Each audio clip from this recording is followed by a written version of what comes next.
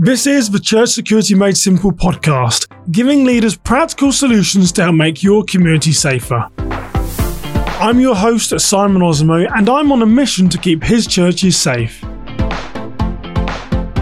Now, it's been over 10 years since the Lord called me into security ministry, and as a national church safety practitioner supporting churches across the country, I'll share my expertise to give you simple solutions to keep your church safe. So if you're ready to make your church security simple, come join me and let's dive into this week's episode as we learn how to plan, prepare, and protect our ministries.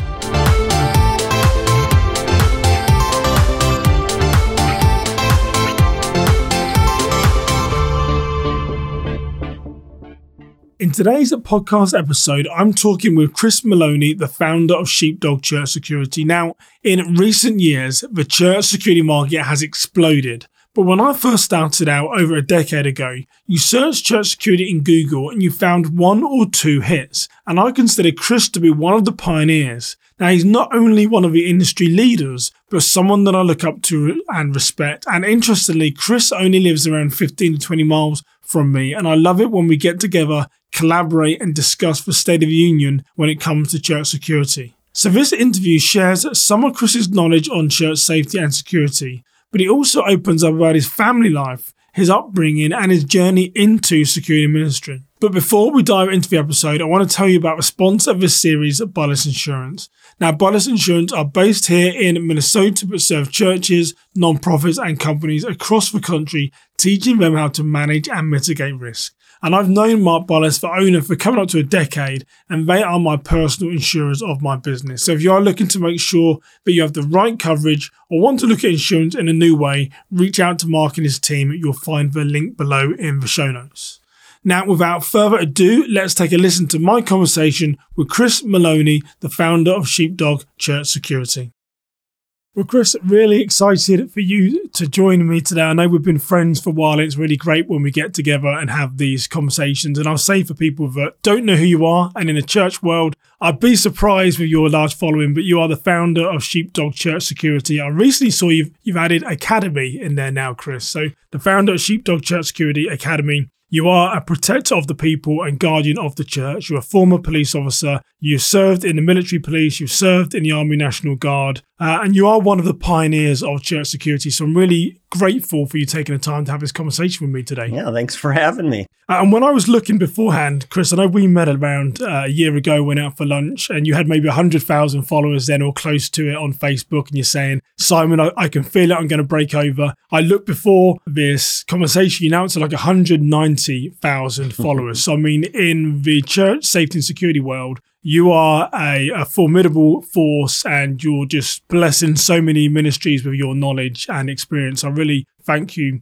for that. But here's an interesting thing, Kris, that I'm sure a lot of people won't know is, well, how did Kris Moloney come to faith? Yeah, so I guess my story kind of starts, in my childhood in that even though I was raised in a broken home with lots of dysfunction in there, but we still did go to church on a semi-regular basis. I used to call it kind of like being in the National Guard of Christianity. We went to, church one weekend a month, and for 2 weeks out of the year, we lived like acted like we were Christians. But I think what God did during that time is he kind of planted a little bit of a seed. That first planting of knowing that, about Jesus dying for my sins.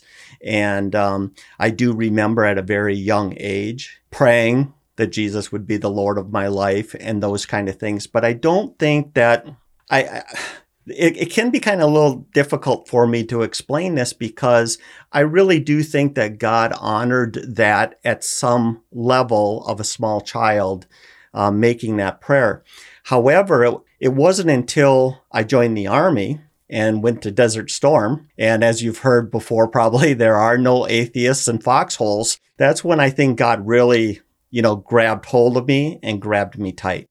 That's when I think that was my adult decision to be a follower of Jesus and to live a certain way. So going to church, praying, studying, worshiping, doing all those kind of things. And, God's been a part of my life ever since. It's, good times, bad times. I mean, Desert Storm was in, 91, and here we are, 2021. It's 30 years of Christianity, and, God's been good. He's been faithful. There's been good times. There's been bad times. There's been scary times. I've been to war twice. That's part of the scary times. But yeah, that's basically how I became a Christian. I'm still a Christian today. And God has been, as you kind of pointed out with his calling on my life, he's been ridiculously generous and loving to me. And I like what you said there, Kris, because I think it reminded me of something that Dave Ramsey often says, the Christian financial guru, that, he got to know, or he knew God on the way up, he got to know him on the way down, and I think you mentioned 30 years of being a faith follower. That is definitely the way, God is there for us at every turn. So, and that's interesting because I didn't know you're from a broken home and had some adversity as a child, but how do you sort of tie into you join in? I mean, you've done so many things, being, served in the military, Army National Guard, former police officer, protector of a church. Where did your sort of compassion or heart for serving others come from? Because I imagine you mostly joined the military quite a young age, Kris, did you? Yeah, I joined right out of high school. I had known when I was, probably 8 or 9 years old that I wanted to be a police officer. And I think there was something, God kind of puts us on paths or, he puts something in us as he knits us in our mother's womb. I think he planted that there. My mom has told me stories in the past where even as a very young child, 3, 4, 5 years old, I just hated to see another child cry. So I think God really planted something into me to be a protector, to have a heart for those that are suffering and hurting. And it's if there's anything that's ever been kind of a constant theme in my life, it's exactly that. Joining the military. I joined the military for many reasons. One of my dads was a former military, and I respected him a lot.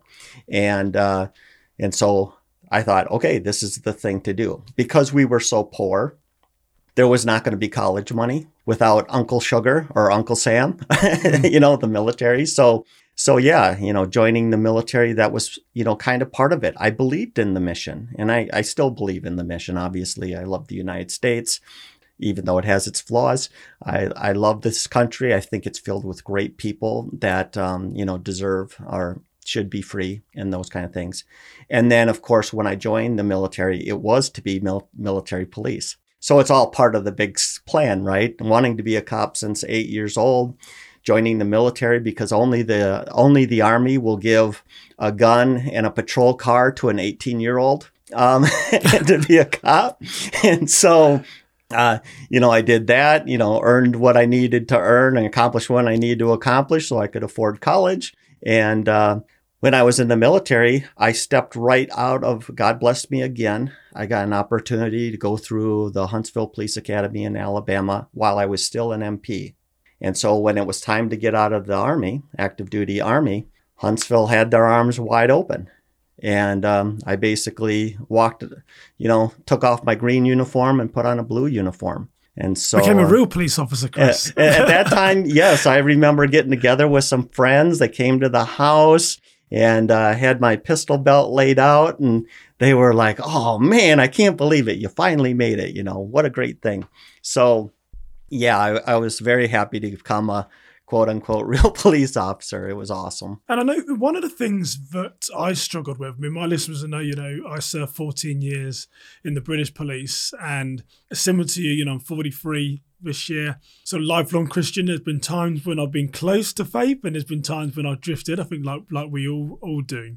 But what was quite hard, and we can sort of tie this into a church security world, is that there was an understanding by me that you are doing a very difficult role. You're seeing a lot of human brokenness, and it's very easy to either judge God and say, why are people in these positions, or even become hardened to what the world has to offer. I mean, how did you find your time in law enforcement as a Christian? Did you ever see any conflict?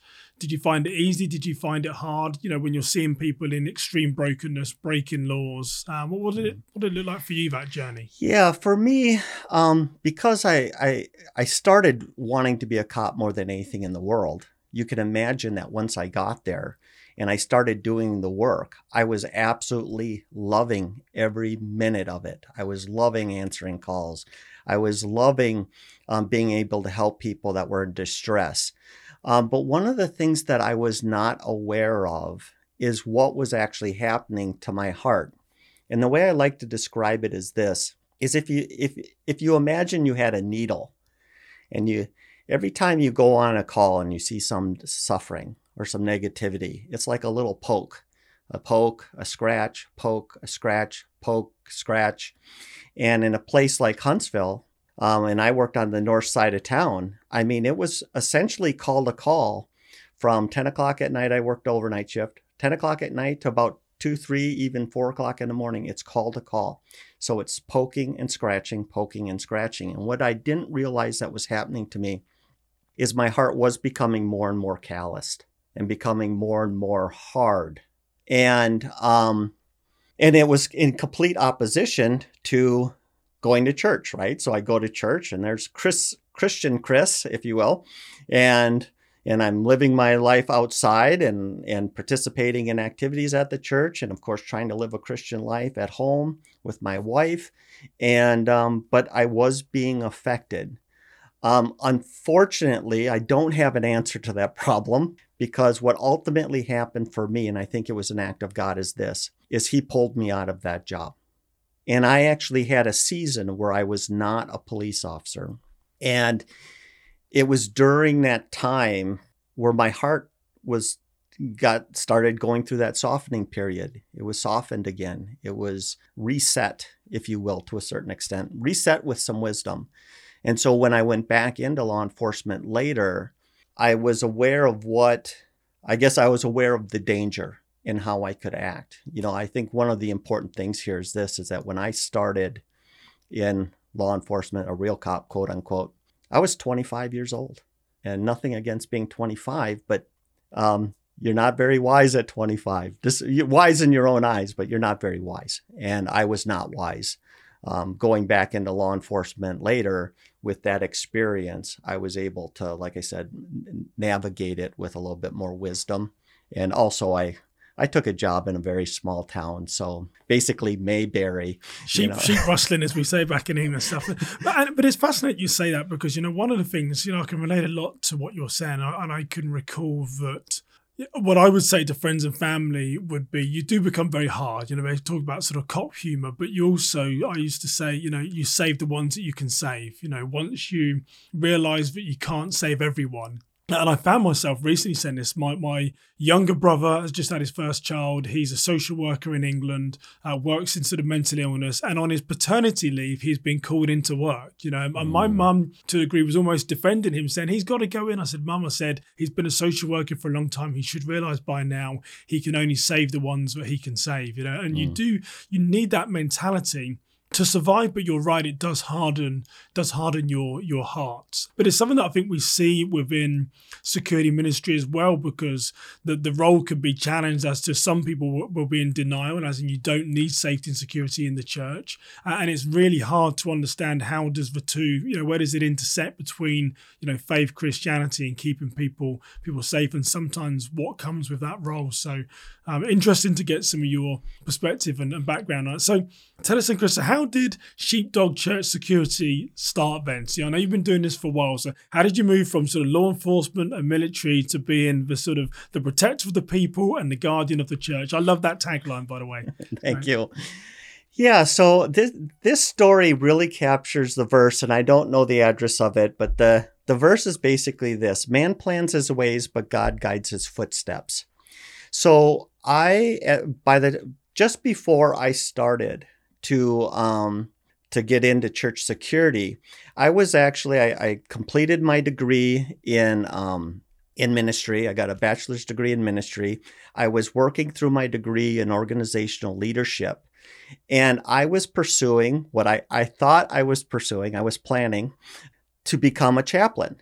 Like I'd be a police chaplain. I was still in the National Guard, start there, become a chaplain in the National Guard, do it for law enforcement maybe have a ministry for cops because I understood the whole thing of your heart being scarred and a process that needs to be done in order to fix that.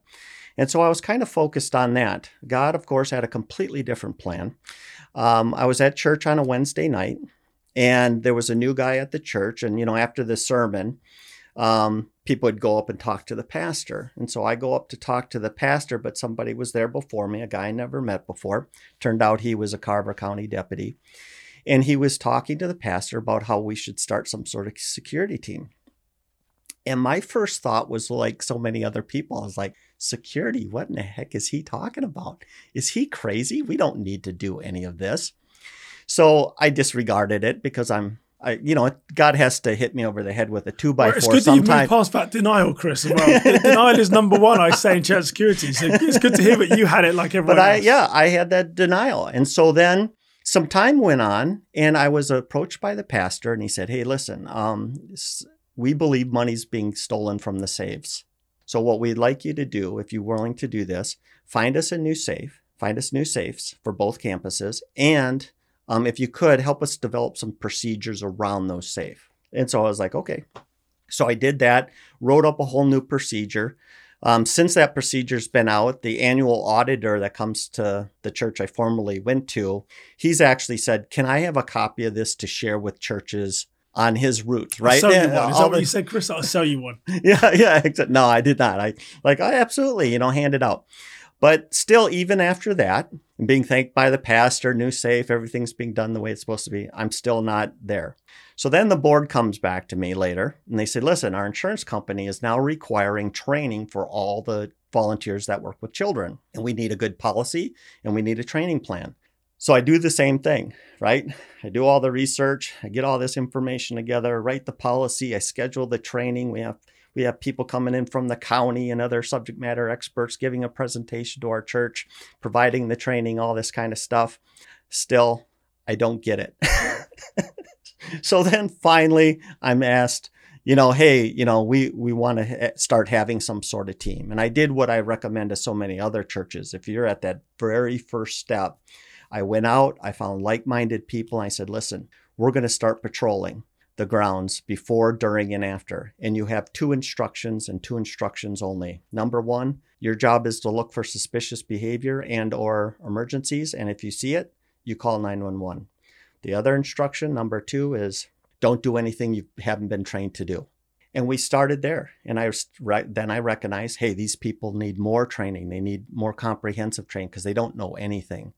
And so I put together the first hint at Sheepdog Church Security Academy was I put together an 8-hour training day.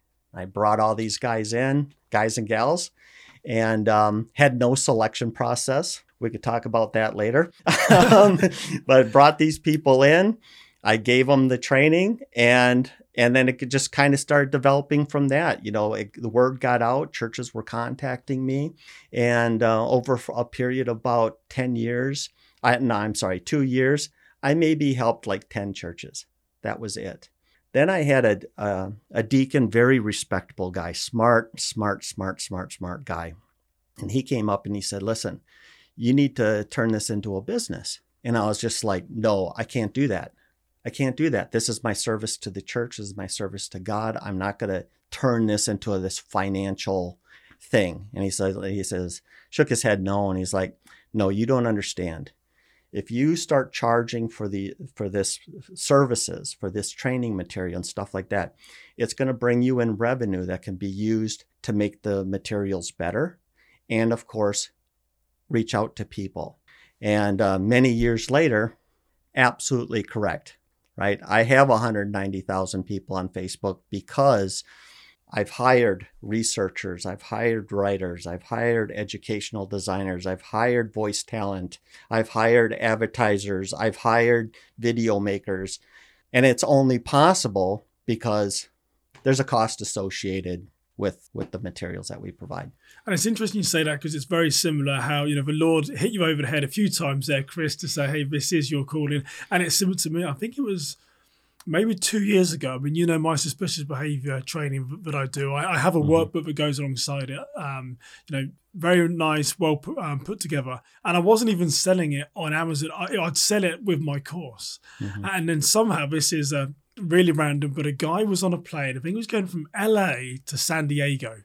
And he sent me a message and said, Simon, he said, I sat next to someone on the plane that was going through your book. Can I buy a copy? And I emailed back and said, no, I don't sell the book. And then he came back and said, no, I'd really like to, sort of buy the book. And then I was then thinking, why am I not selling this book on suspicious behavior? And it was really, the God prompting. We look for massive miracles, don't we? These big indicators as to who is God and what is in our lives. But sometimes there are these just continual knock-ins of him saying, hey, release that book. And it's now on Amazon, and it's, the flagship, and it's blessing ministries across the US. So I can relate to what you're saying, but that mindset of, but this is a ministry and security is a ministry, but it's also, God is saying it's okay to earn money as well, because that is what we need to live off. And I mean, you've definitely been blessing so many ministries. How many people do you think you've touched over the sort of 10 plus years since you've been doing this, Kris? That's a fair question. So the last time I looked, and it's been a while, we've had over 13,000 enrollments. Now, how many churches does that represent? I don't know, because a lot of times what happens with the two different kind of products, if you will, I wish I had a better word for it. People sign up as individuals, and some sign up as a church. And so on my end, I see one person, but that one person represents their entire team, the staff, the congregation. So how many people have I touched? Well, I want to re-say that. How many people has God used me to reach with safety and security? Thousands easily. Yeah, it's impressive. It really is. And so, you talk to a lot of churches across the country, and maybe even across the world. I've never actually asked you that, but what are some of the biggest challenges, or maybe what's the consistent challenge that houses of worship or individuals are perhaps coming to you saying, how do we overcome this problem? Yeah, so it really depends. Something I hear a great deal. I hear two things probably primarily. The first thing that I hear on a regular basis is from the individual that maybe represents a small group of like-minded people at their congregation, at their church. And it's like, how do we even convince our church and our leaders that this is a worthy effort? That's a big part. That's a hurdle to overcome, because safety ministries aren't like the ushers in the choir. These are so ingrained in the DNA of American churches. You don't even have to talk about it, right? I mean, if you and I started a church tomorrow, we would talk about ushers in a choir, yes, like that quick. But what about safety? A safety ministry is a relatively new idea to American Christians more than anybody else, because I don't want to use the term spoiled, but we're so accustomed to the strength of our military that keeps us safe, and the strength of law enforcement, which has its issues. I'm not trying to make a statement here, but for the most part, a great number of people in this country live in relative peace without a great deal of fear. So when you start talking about safety ministries and you start to talk to them about the number of crimes that actually occur within the church and to the church, it's like you have to overcome this denial. So that's one thing. And the solution to that is a slow walk. Bring them Absolutely. To where they are. Yeah. Oftentimes I talk about the importance of maybe just starting out with a medical response team, or starting with fire safety for the children's ministry, because you'd have to almost be crazy to say, oh, we're not going to do that. And so those are easy sells. And then from there, you can grow, take one step at a time. The other thing that I hear a great deal, and it's really the reason Sheepdog Church Security Academy exists, is training. So I heard one time, and I think it was John C. Maxwell. He's a Christian leader, teaches leadership.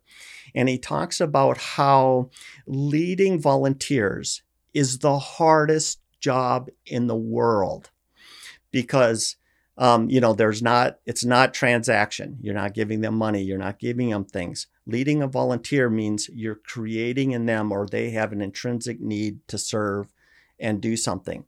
And because that can be very difficult and not everyone can pull that off, or it takes lots of time and training, is getting people together for training is the hardest thing in the world. To get them all into one room on one day on a specific time to go through the training is very difficult. You always have onesies and twosies that don't make it. And then what do you do about them? And as your training program grows because of the demands of the safety ministry, how do you then, you got to get together, for first aid CPR certification. Then you need to make it to the range for qualification. And then you need to get together for unarmed self-defense. And those are some things I just mentioned that actually require absolutely make it mandatory for you to be in the same room at the same time. And then you have your onesie twosies miss it. And that's not even talking about the basic knowledge, having that foundation that's laid.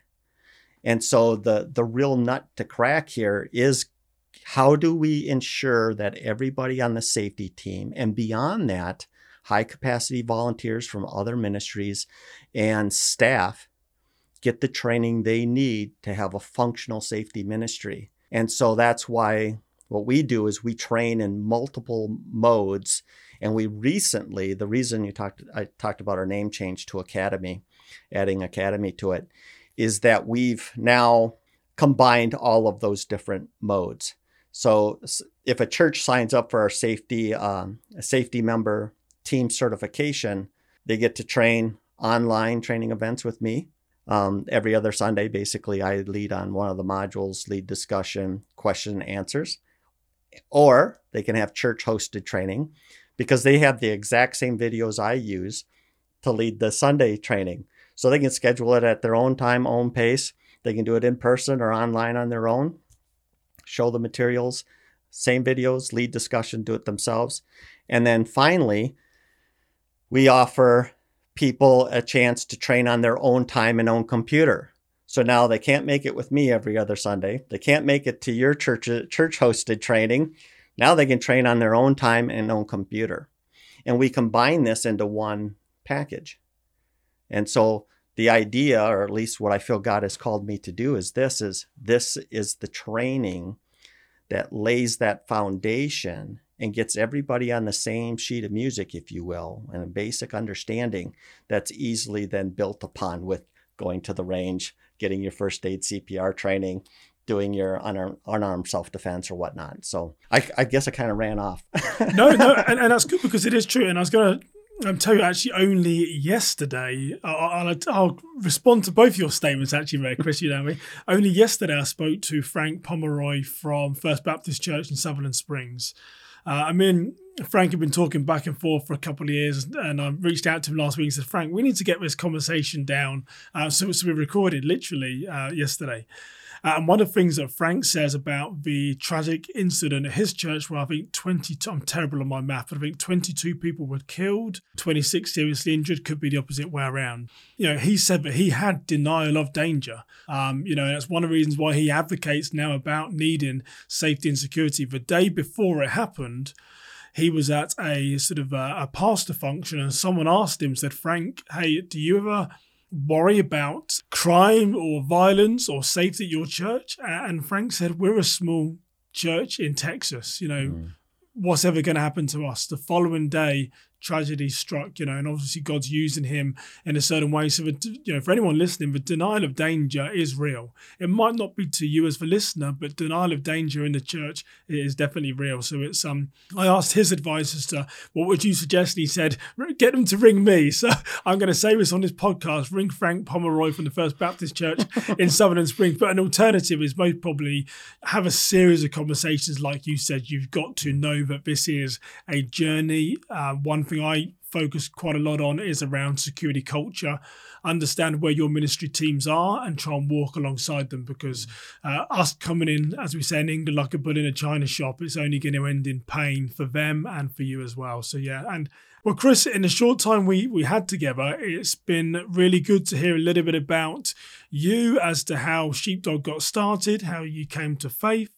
Right, and Kris, I just want to end on a bit of a story for our listeners to make sure that they know, but it's clear here. But me and Kris are actually in the same room together recording this podcast, and Kris lives around 10, 15 miles from me. And here is the ironic thing. He mentioned earlier about being called into security ministry. You know, I was a detective in the UK, emigrated here to the US. I was actually working at Mall of America in Minnesota, where I was talking to people from the NHL, NBA, football, the MLS, all these different sort of sports elites, if you like, here in the US. I was at a conference at Disney. And then a police officer friend said to me, "Can you come and talk to this church on safety and security?" And I was like, "What, on my way back from this conference?" He said, "Yeah, please. I think they need your help." And I went there that one Wednesday evening, and I learned two things, Kris, is that one, the church needed help around risk management, and two, the Lord was calling me into security ministry. And the third thing is, for me, it's no coincidence that we live 15 miles from each other. We've gone on to become friends, have a very similar mindset and mission. And so the Lord works in mysterious ways. Mm-hmm. But I wouldn't be doing what I was doing now if I hadn't my path hadn't led me here to Minnesota. So it's really interesting hearing your journey as to talking about the pioneers of church security, how close that we live in proximity. So thank you for your friendship. Thank you for your mentorship. And keep being the protector of the people and the guardian of the church. So Kris, thank you for joining me today. Thank you so much for having me. This was fun, as always.